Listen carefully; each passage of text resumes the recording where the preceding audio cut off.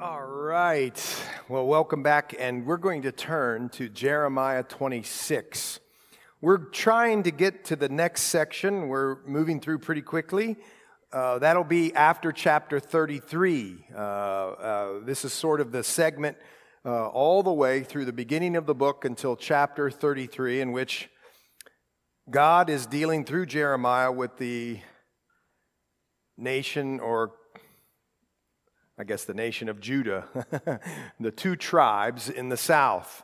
And remember now, we're coming to that place, this is important, we're coming to that place where Babylon is coming on the scene, used as a servant of God. The enemies of God's people is going to be used as a servant of God, and Babylon now is going to come around the city of Jerusalem in around 588 BC, and finally, for lack of a better way of saying it, just sort of squeeze it to death in 586 BC. And that's where we find ourselves sort of as we move through this book of Jeremiah.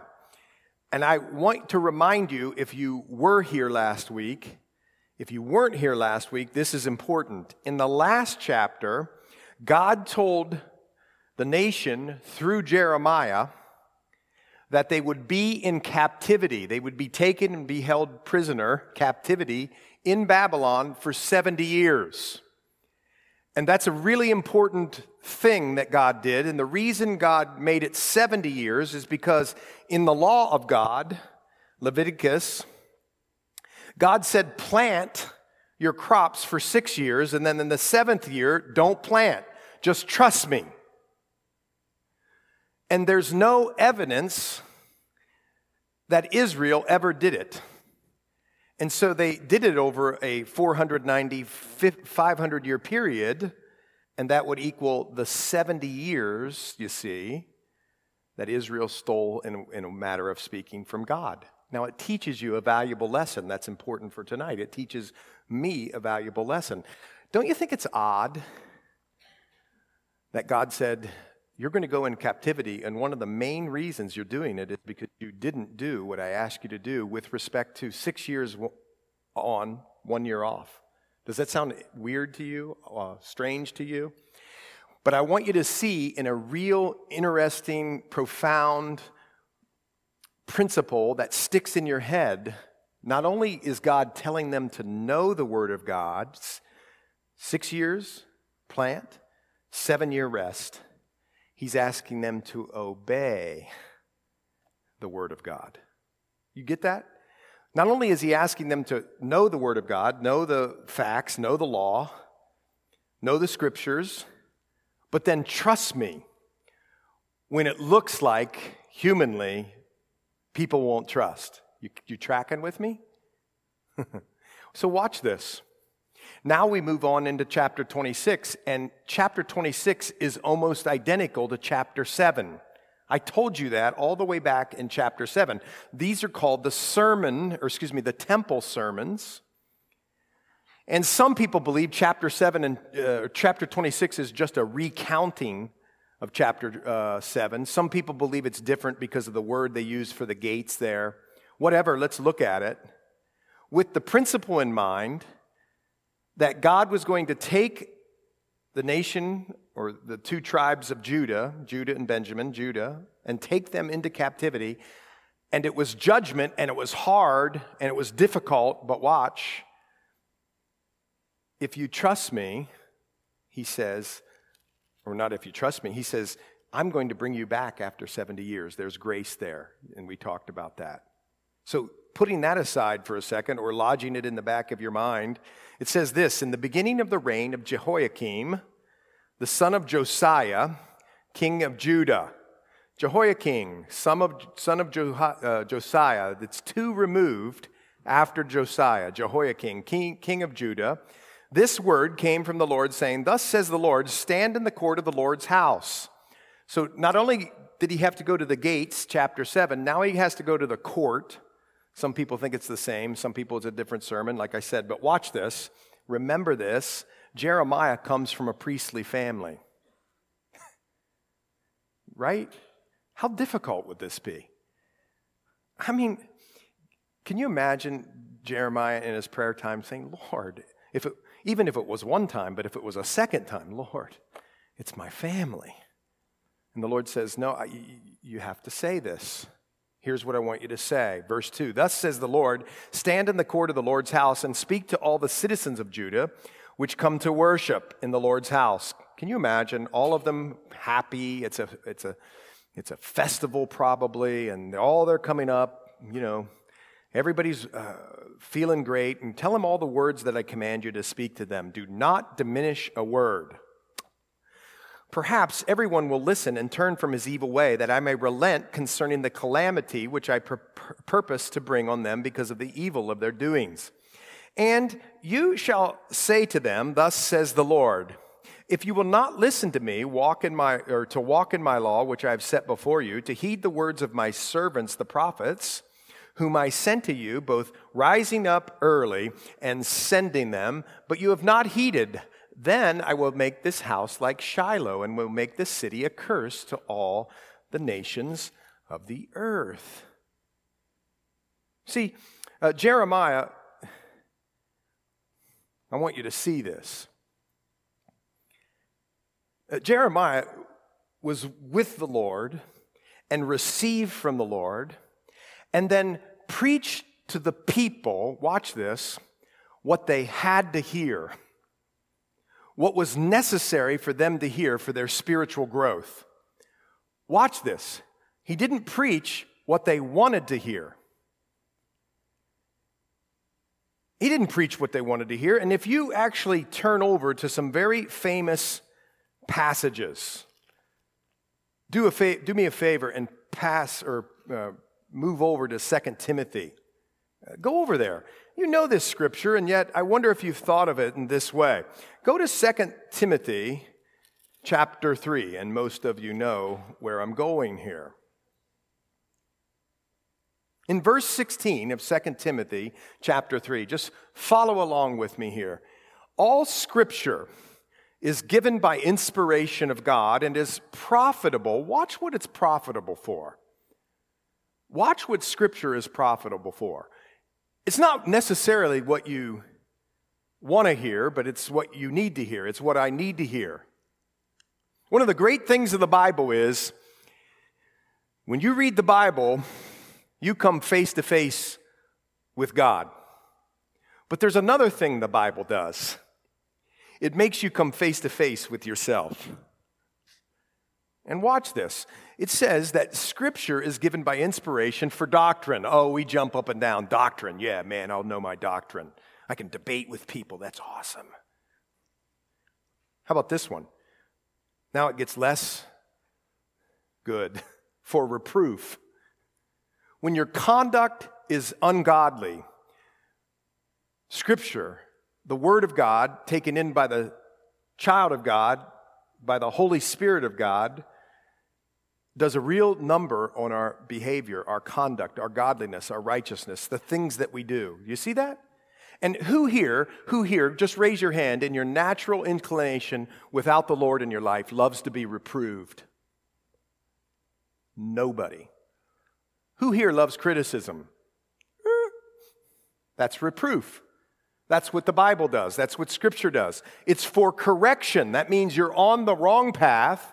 He puts you on the right path. You're doing one sort of lifestyle. He takes you to another sort of lifestyle. Your mouth is saying these sorts of things. He's saying in His Word, don't say those things. Say these things. Or whatever. You see, for instruction in righteousness, how to walk, how to do what's right, that the man of God or the woman of God may be what? Complete and thoroughly equipped for their happiness. It does not say that. For every good work, which is an eternal work, which means, look, folks, your life isn't just about, vacations and white picket fences. Your life is for something bigger, and that's for the Lord's work.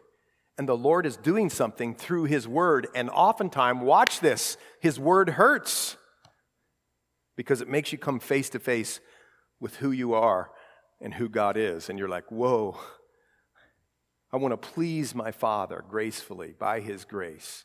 And His Word says, I'm off base. Who likes to admit that? And yet, that's what the Bible says. Well, check out this in 2 Timothy 4, verse 3. Watch this. For the time will come when they will not endure sound doctrine, but according to their own desires, because they have itching ears, they will heap up for themselves teachers, and they will turn their ears away from the truth and be turned aside to fables. But you, be watchful in all things, endure afflictions, do the work of an evangelist, and fulfill your ministry. Now, why did I tell you that? Because you see, a lot of congregations want to hear the good stuff. And what that is saying is both to the leadership of the church and the people who are receiving, you both have a job here. And really, sort of our job out here, it actually happens to me too as I'm studying. I'm doing the same thing you do. You know what one of your jobs is? Listen, I have heart disease in my family. And when people get heart disease, oftentimes they have to go and they have to get stents. Open heart surgery, right? And before you get your surgery, what do? You go into the doctor's office, and what do they make you sign? What kind of forms? A consent form, right? Here are all the risks, but you have to say, I'm giving you the right to take that really dastardly scalpel and cut me wide open. Is that what you're saying? I'm giving you the authority to come and invade my body and fix it. And you see, that's what us, as a body of believers, when we encounter the Word, should be saying to the Lord. Come and do surgery. Spiritually, of course. And do that work that will make me healthy, and it might even hurt. And you know, I remember when my dad had open heart surgery, they broke his sternum or whatever, and it was miserable for like 3 or 4 weeks. But he was willing to endure it, to live for longer and to be healthier. You see what I'm saying? And you see what has to happen? And what you say is, I think, when you come to encounter the Word, is I don't want you to just itch my ears and tell me what I want to hear. I want us to study as people the whole counsel of God. In fact, you say, well, that's bad news. Well, it's not bad news because in Acts chapter 20, it says the Word of God then builds you back up. It does surgery, but it builds you up. It makes you healthy. In fact, in Colossians 3:16, do you know this? We're to admonish one another in the Word. If I came up and said, hey, I was going to call one of the Bobs over here, and I say, hey, Bob, why don't you come down to my office today and I'll admonish you? You'd say, what? That wouldn't be very fun. And yet that's what the Word does. It sort of does that thing that might sting sometimes, but it's so healthy for us. You get it? And here, God said, I know, it's your family. I know it's a festival. I know it's a time of partying and fun and all that sort of thing, but these people have turned against me, and I want you to go give them the full counsel. I want you to not only get them to the place where they hear the Word of God, but they obey it and repent and turn from their ways, you see.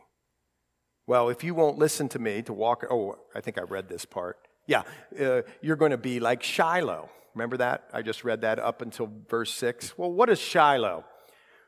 Well, when you encounter Shiloh, you need to remember this. This is the place where God used to dwell before Solomon built the temple. He had a tabernacle, a tent that went around the wilderness, right? And it settled in Shiloh. And what was inside the tent? The presence of God, the Shekinah glory. It was in the Holy of Holies, the room in the back that only one person could go in, the great high priest, once a year. So in other words, what God is saying to them, and they all know it when they read it, if you do these things, great. If you don't do these things, you're going to be like Shiloh, which means my presence is going to be gone. Folks, what is the whole story of the Bible from the beginning to the end? And that's that we need the presence of the Lord. He walks with us and talks with us in the garden. Then they hid from him. And then the whole message of the Bible, all the way to the last chapter of Revelation is, can we be with God? And in the last chapter of Revelation, when we get to the new heavens and the new earth and the new Jerusalem and all that, it says that God is going to dwell with us. It's the whole thing. It's where we're healthy and right, and that's the safest place to be. So, here it is. They had this tent of meeting in Shiloh, and some enemies came, the Philistines, and stole it, you see, and Shiloh was ruined. So the presence of the Lord left the temple, and the Philistines had taken it, and Shiloh was left in ruins and wreck. And that's what he says our life will be without him and his presence.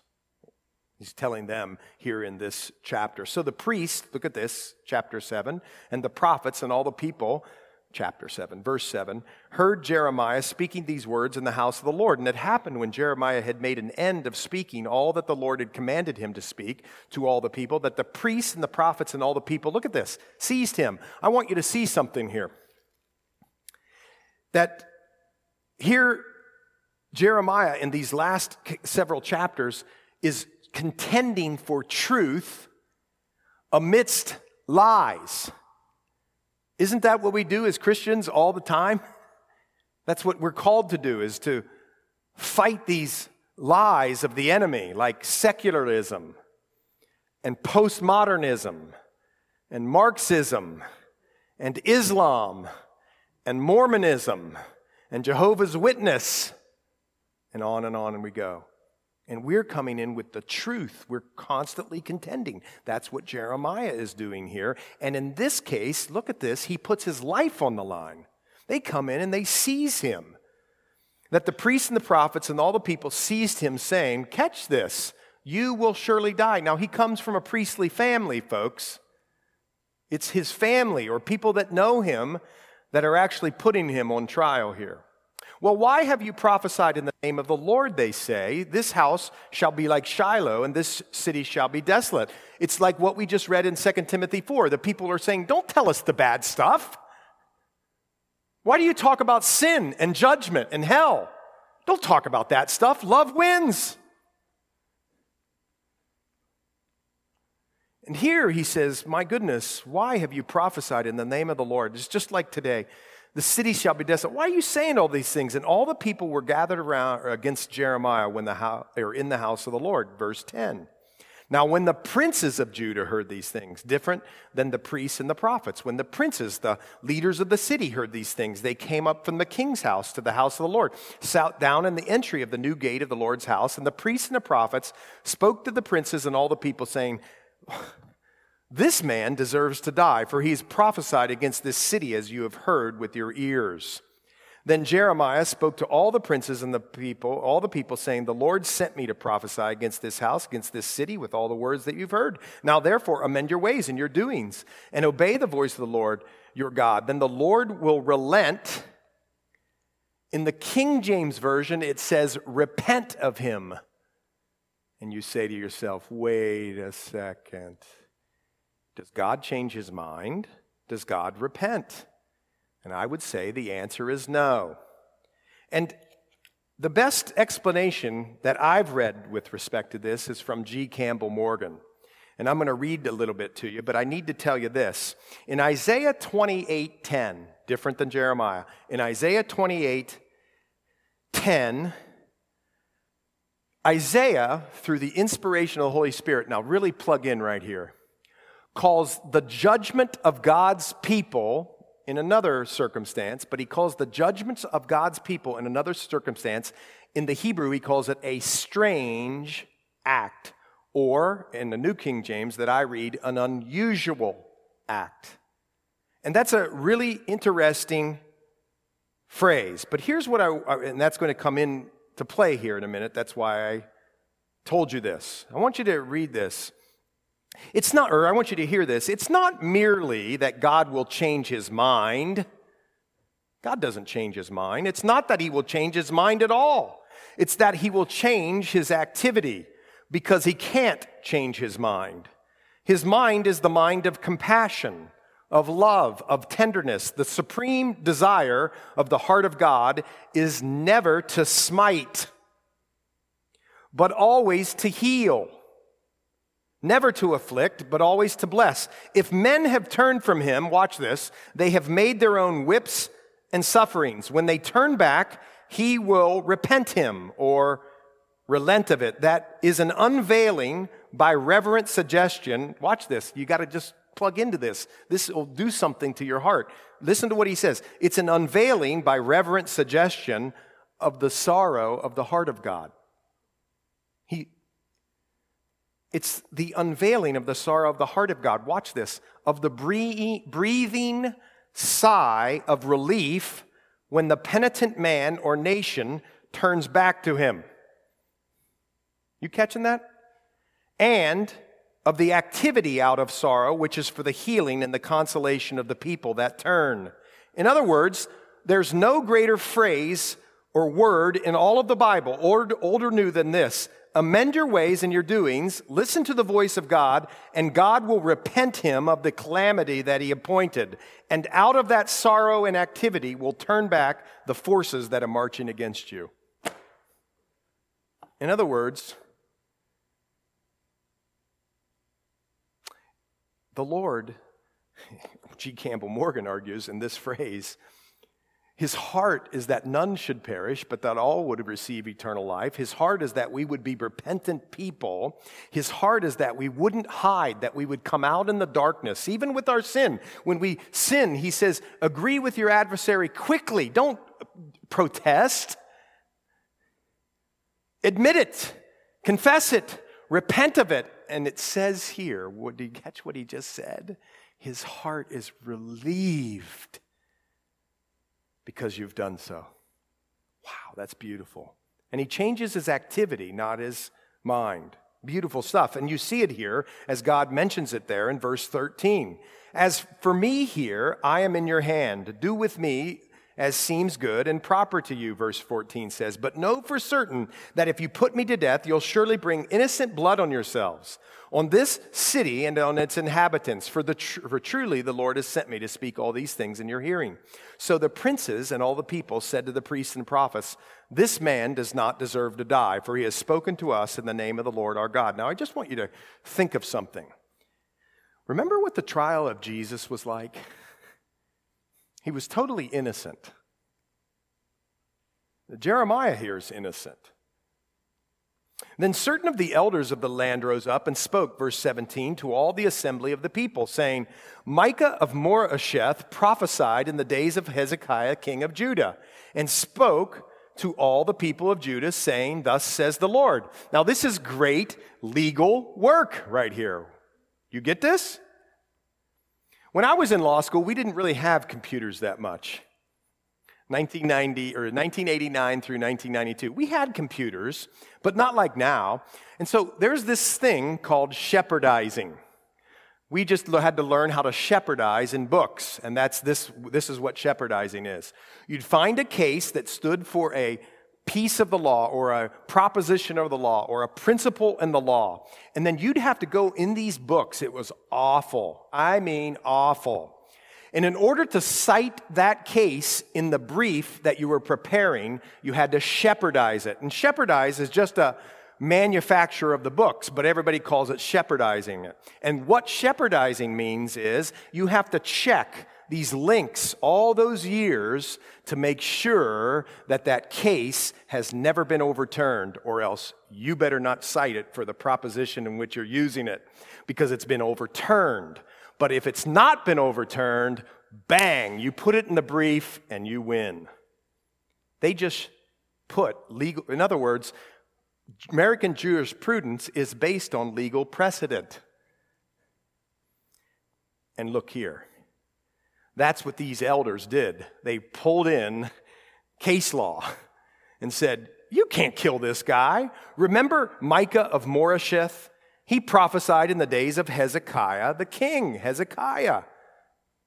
And spoke to all the people, saying, thus says the Lord of hosts, Zion shall be plowed like a field, Jerusalem shall become heaps of ruin, and the mountains of the temple like the bare hills of the forest. Listen, they said, this is legal precedent, spiritual precedent. 100 years ago or so, in Micah 3:12, that's where that comes from. Micah prophesied this, preached the same thing, and the people listened and repented. And guess what happened in 701 BC? After the Assyrians, not the Babylonians, ripped out the northern kingdom of Israel, this is a fascinating piece of scripture. They came down right to the gates of Israel in 701 BC. But because Hezekiah and the people listened, God relented, and Jerusalem was not ransacked. You get it? So what he's doing here is he's putting in legal precedent or spiritual precedent, and he's praying that way to the Lord, or the elders are making that case, and that's the case we make with the Lord. You get that? We pray the precedent of God.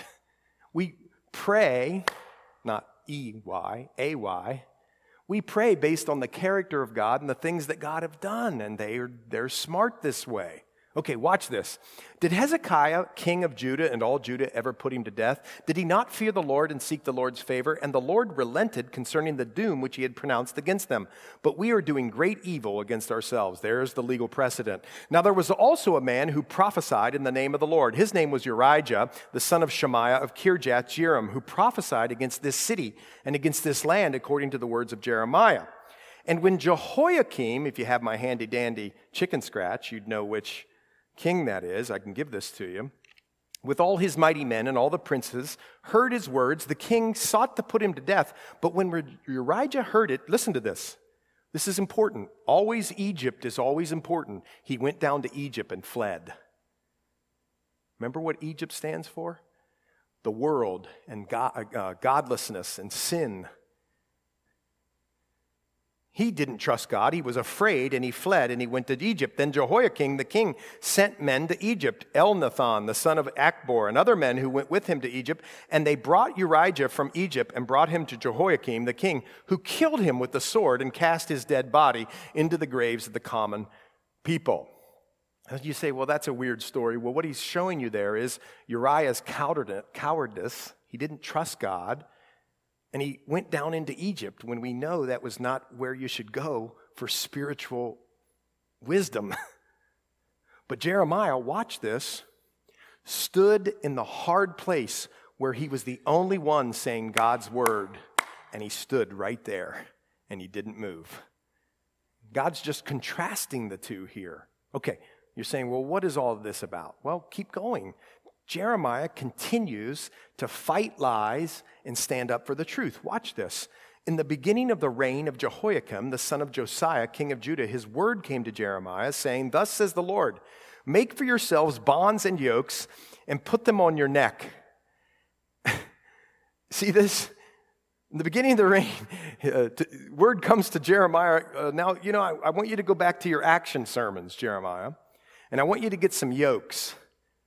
And I want you to yoke yourself up, and I want you to send some yokes out to some of the people who are generally enemies of God, but are sort of coming into kind of a confederation with the people of God because they know that there's some great superpowers out there like Babylon who are close at the gate. Get it? And he says, what I want you to do is I want you to give them all yokes, a neck thing. Like, what? So he gives them, he goes by the hand of the messengers who come to Jerusalem to Zedekiah, king of Judea, who come to Jerusalem to Zedekiah, the king of Judah, and command them to say to their masters. This is such a weird thing to say. Think about it. Thus says the Lord of hosts, the God of Israel, that you shall say to your masters, I have made the earth, the man and the beast that are on the ground, and by my great power and by my outstretched arm, and have given it to whom it seemed proper to me. Now, you should probably underline that. You remember that you're not the potter, you're the clay. I'm not the potter, I'm the clay. I don't look up from, the spinning wheel and tell the potter how to make me.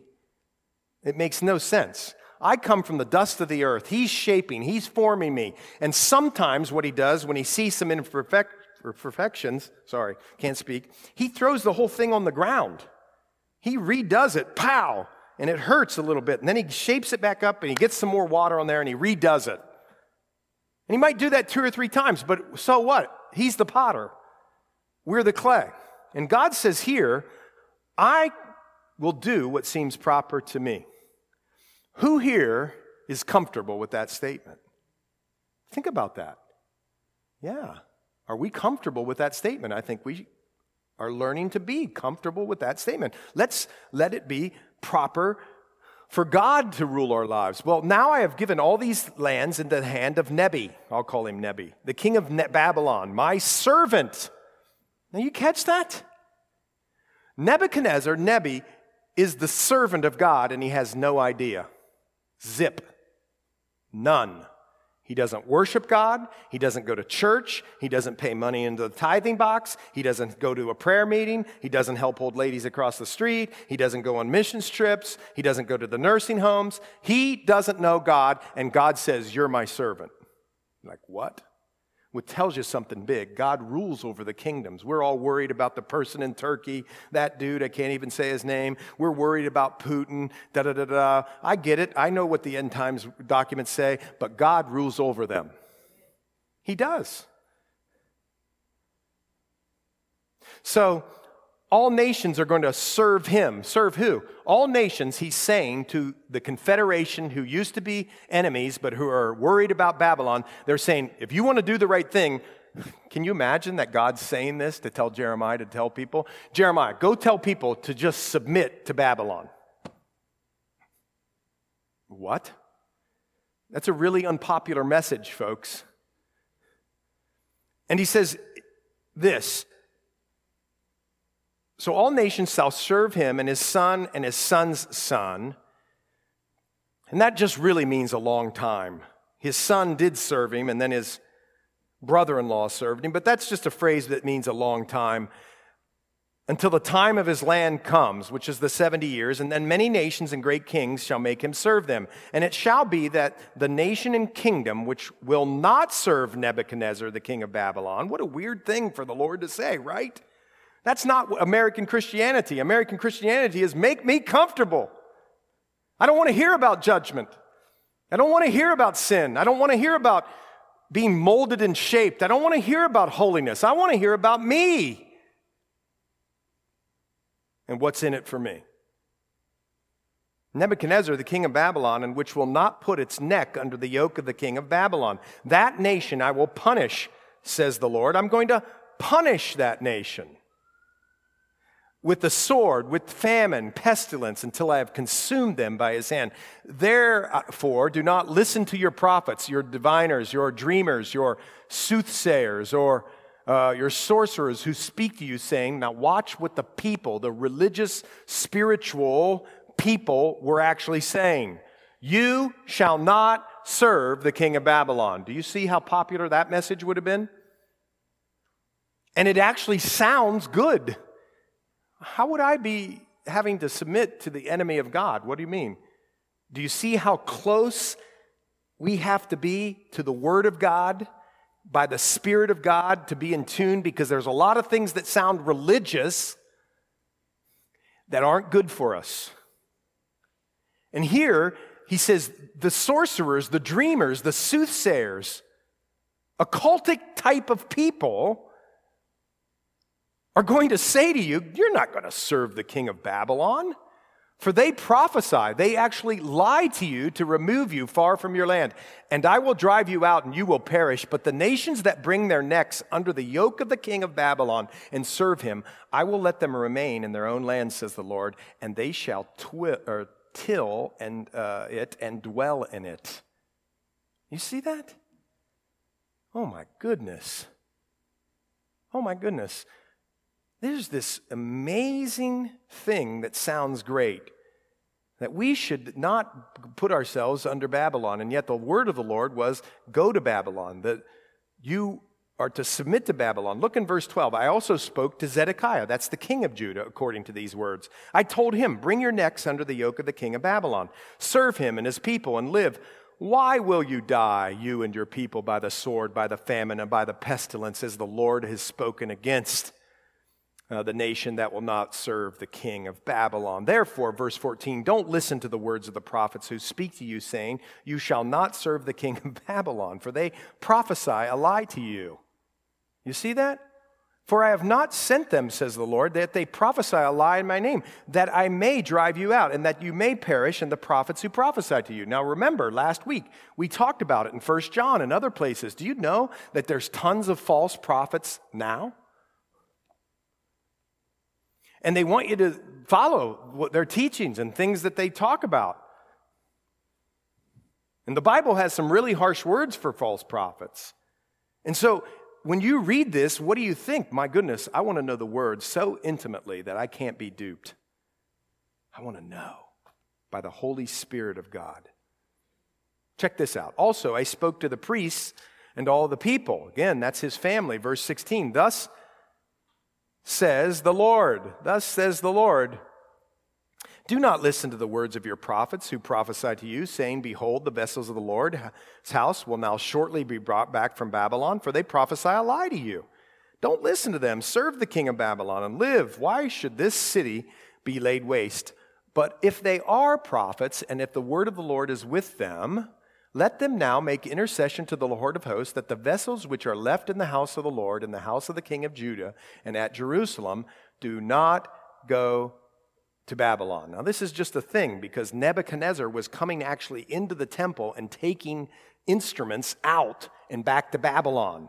And some of the prophets were saying, oh, come on. Some were saying they would go back, and some said they wouldn't go back. And what he's saying is, listen to the Lord, and whatever comes true, that's a true prophet, because we know in Deuteronomy what a prophet prophesies must come true.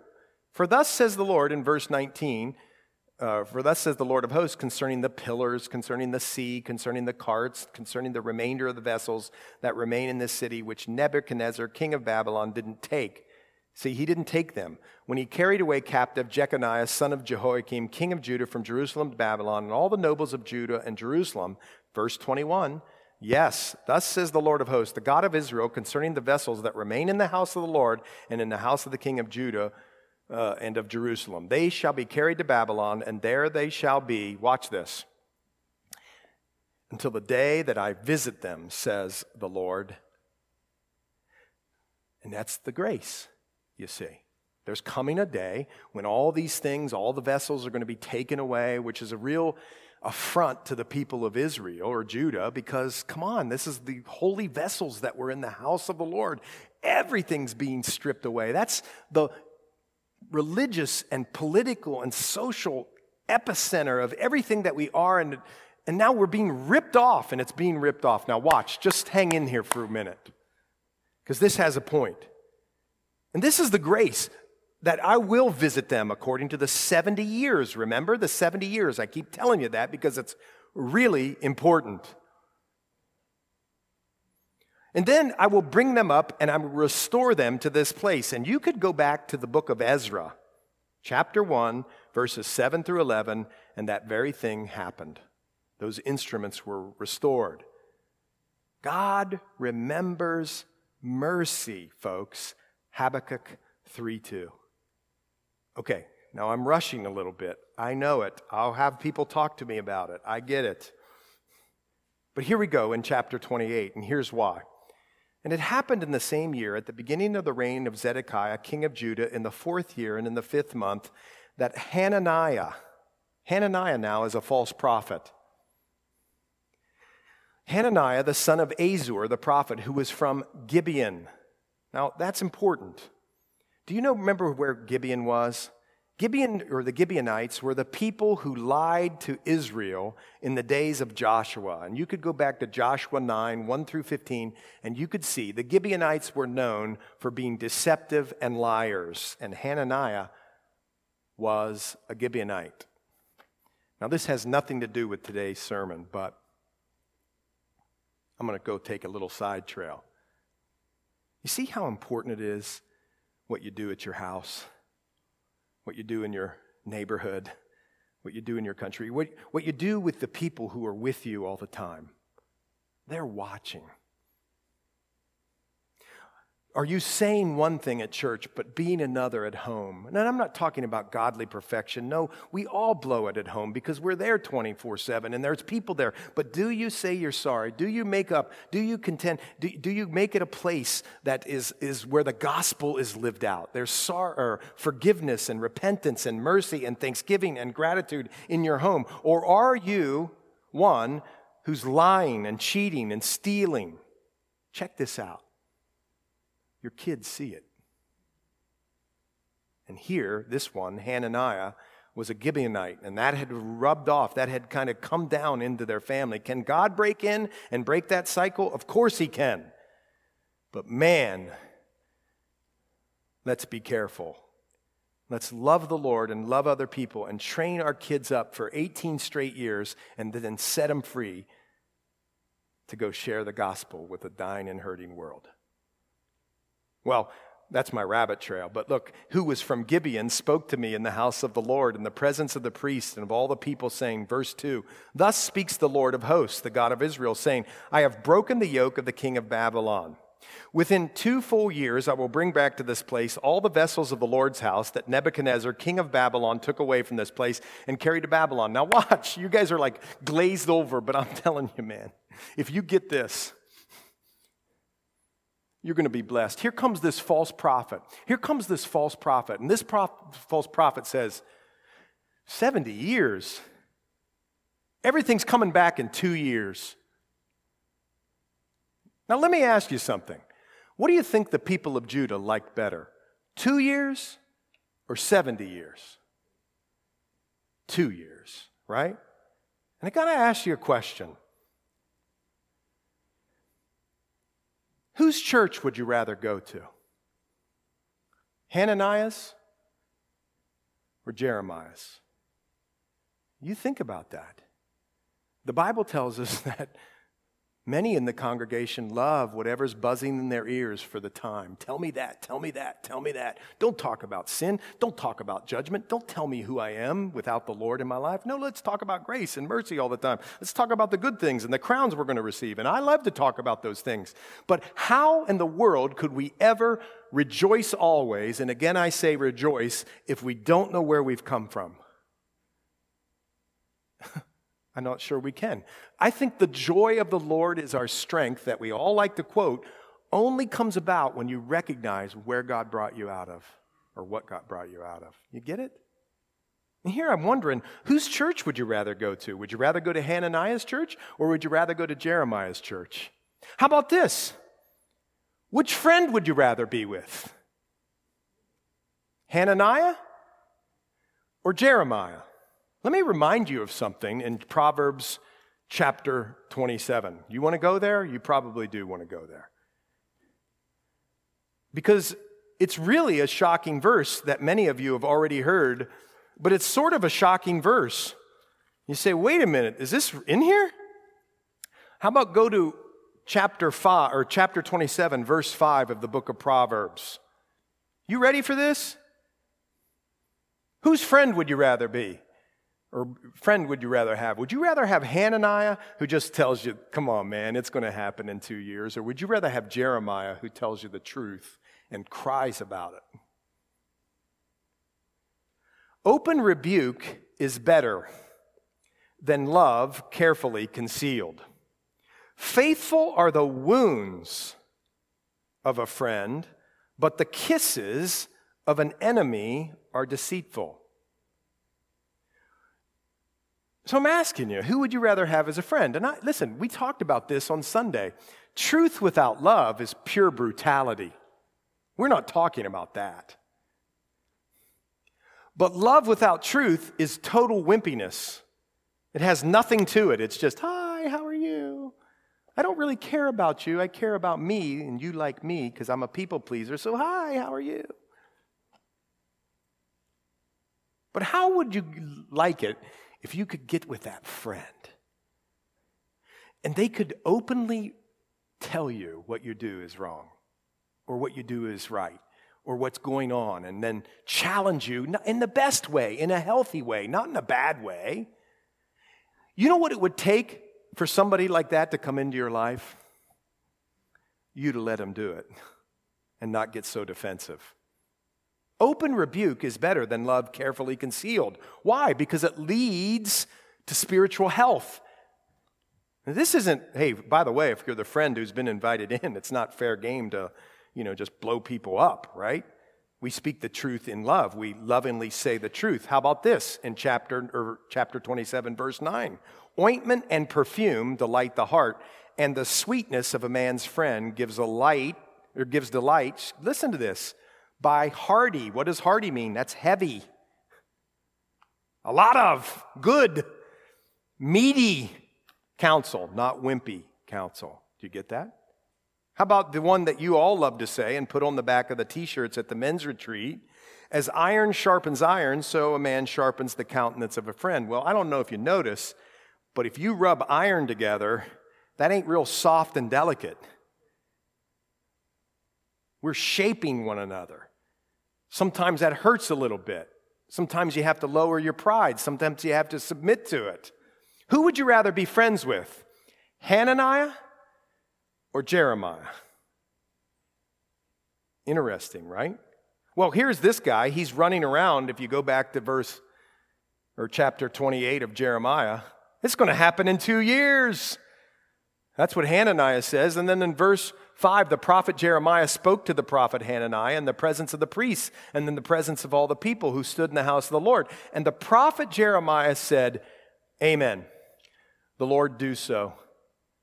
The Lord perform your words which you have prophesied to bring back the vessels of the Lord's house and all who are carried away captive from Babylon to this place. Nevertheless, hear now this word that I speak in your hearing and in the hearing of all the people. Verse 8.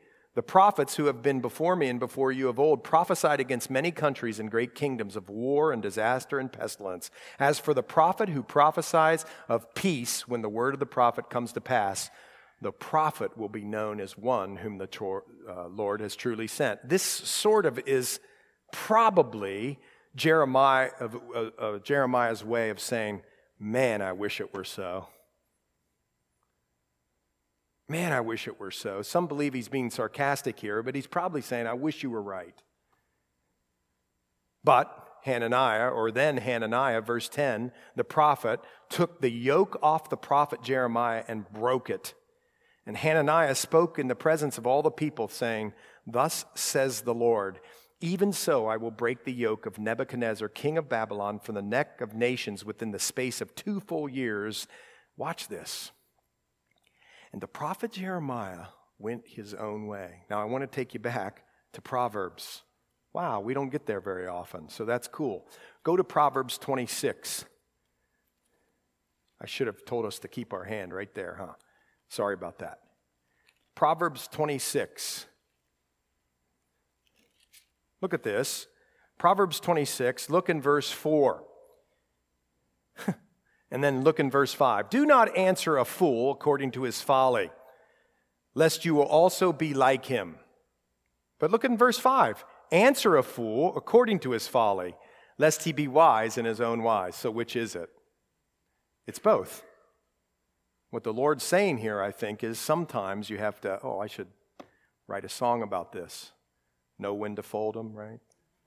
No, but you need to walk away sometimes. Sometimes in your discernment, as you pray to the Lord, you just know that nothing's going to come of it. Just walk away from the fool. But sometimes the fool needs to hear the truth, and you need to do it, and that's a real discerning thing. And here, the prophet Jeremiah just walked away.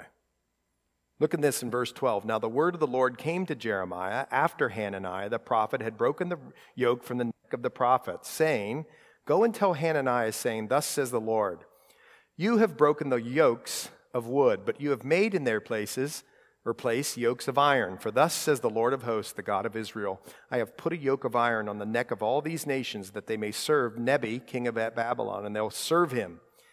I have given him the beasts of the field also. I've given him the beasts of the field. Then the prophet Jeremiah said to Hananiah the prophet, "Hear now, Hananiah, the Lord has not sent you, but you make this people trust in a lie." You see why false prophets are so bad? They can sound religious. They can sound like the right thing. And you are lying according to what the word of the Lord says. So it takes people down paths that God doesn't want them to go. Therefore, verse 16, thus says the Lord, "Behold, I will cast you from the face of the earth. This year you shall die, because you have taught rebellion against the Lord." You see why it's so important, man, to know the word and to teach the word, even when you're counseling, in the right and appropriate way. So Hananiah the prophet died the same year in the 7th month. Man, being a false prophet is deadly. Now, I'm going to finish with this. This is talking about a yoke on all these nations. It's the picture of a yoke. Do you know what happened in Daniel 4? Well, turn over there real quick. Just a few prophets to your right. Look in Daniel 4.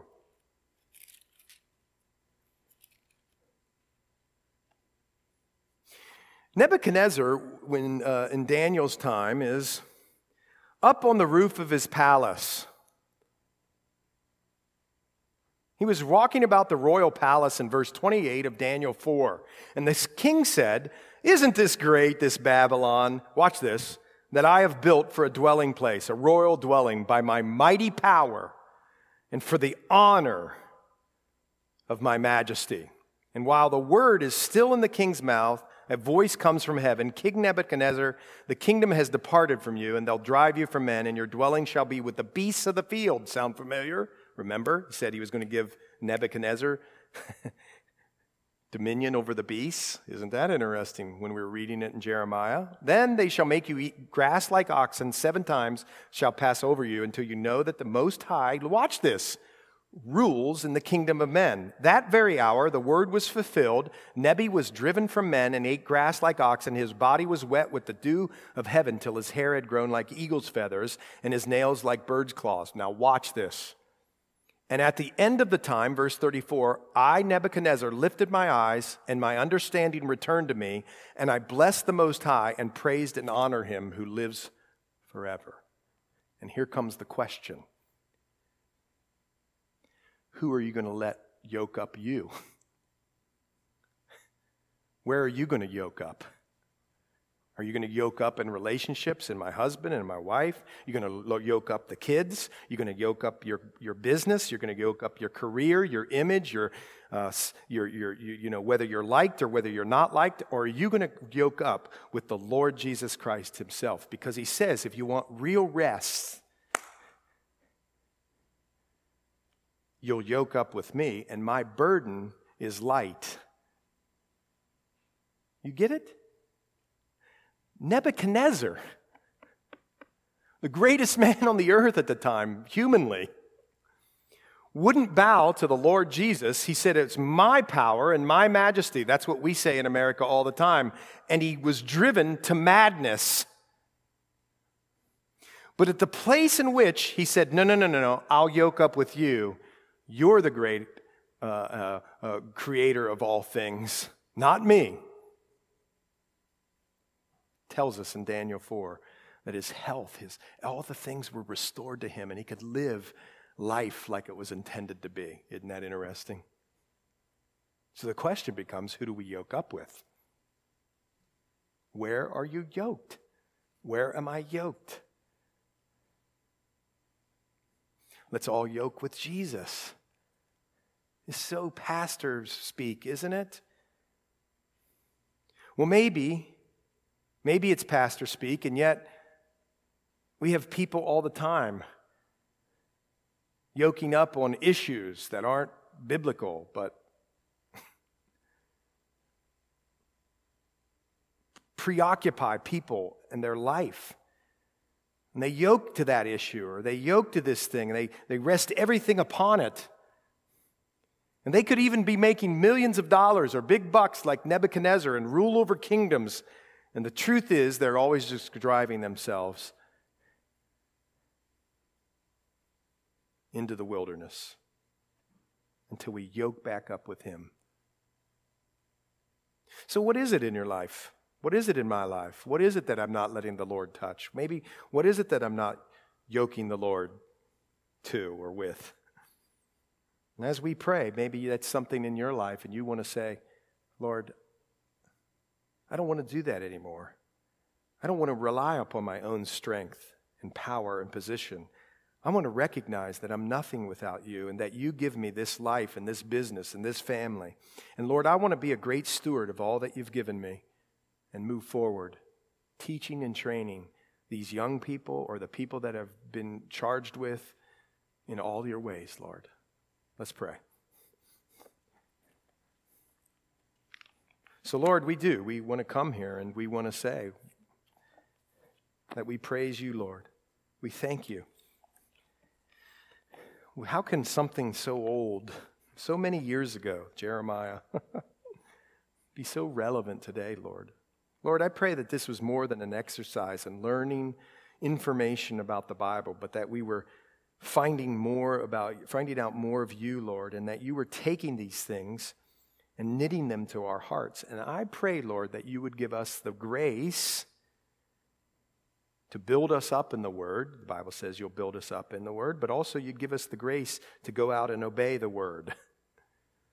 Just like the 6 years of planting and the 7th year of obedience. Help us to trust and depend with our families, with our marriages, with our singleness, with our careers, with our money, with everything, Lord. Help us to use them for your glory.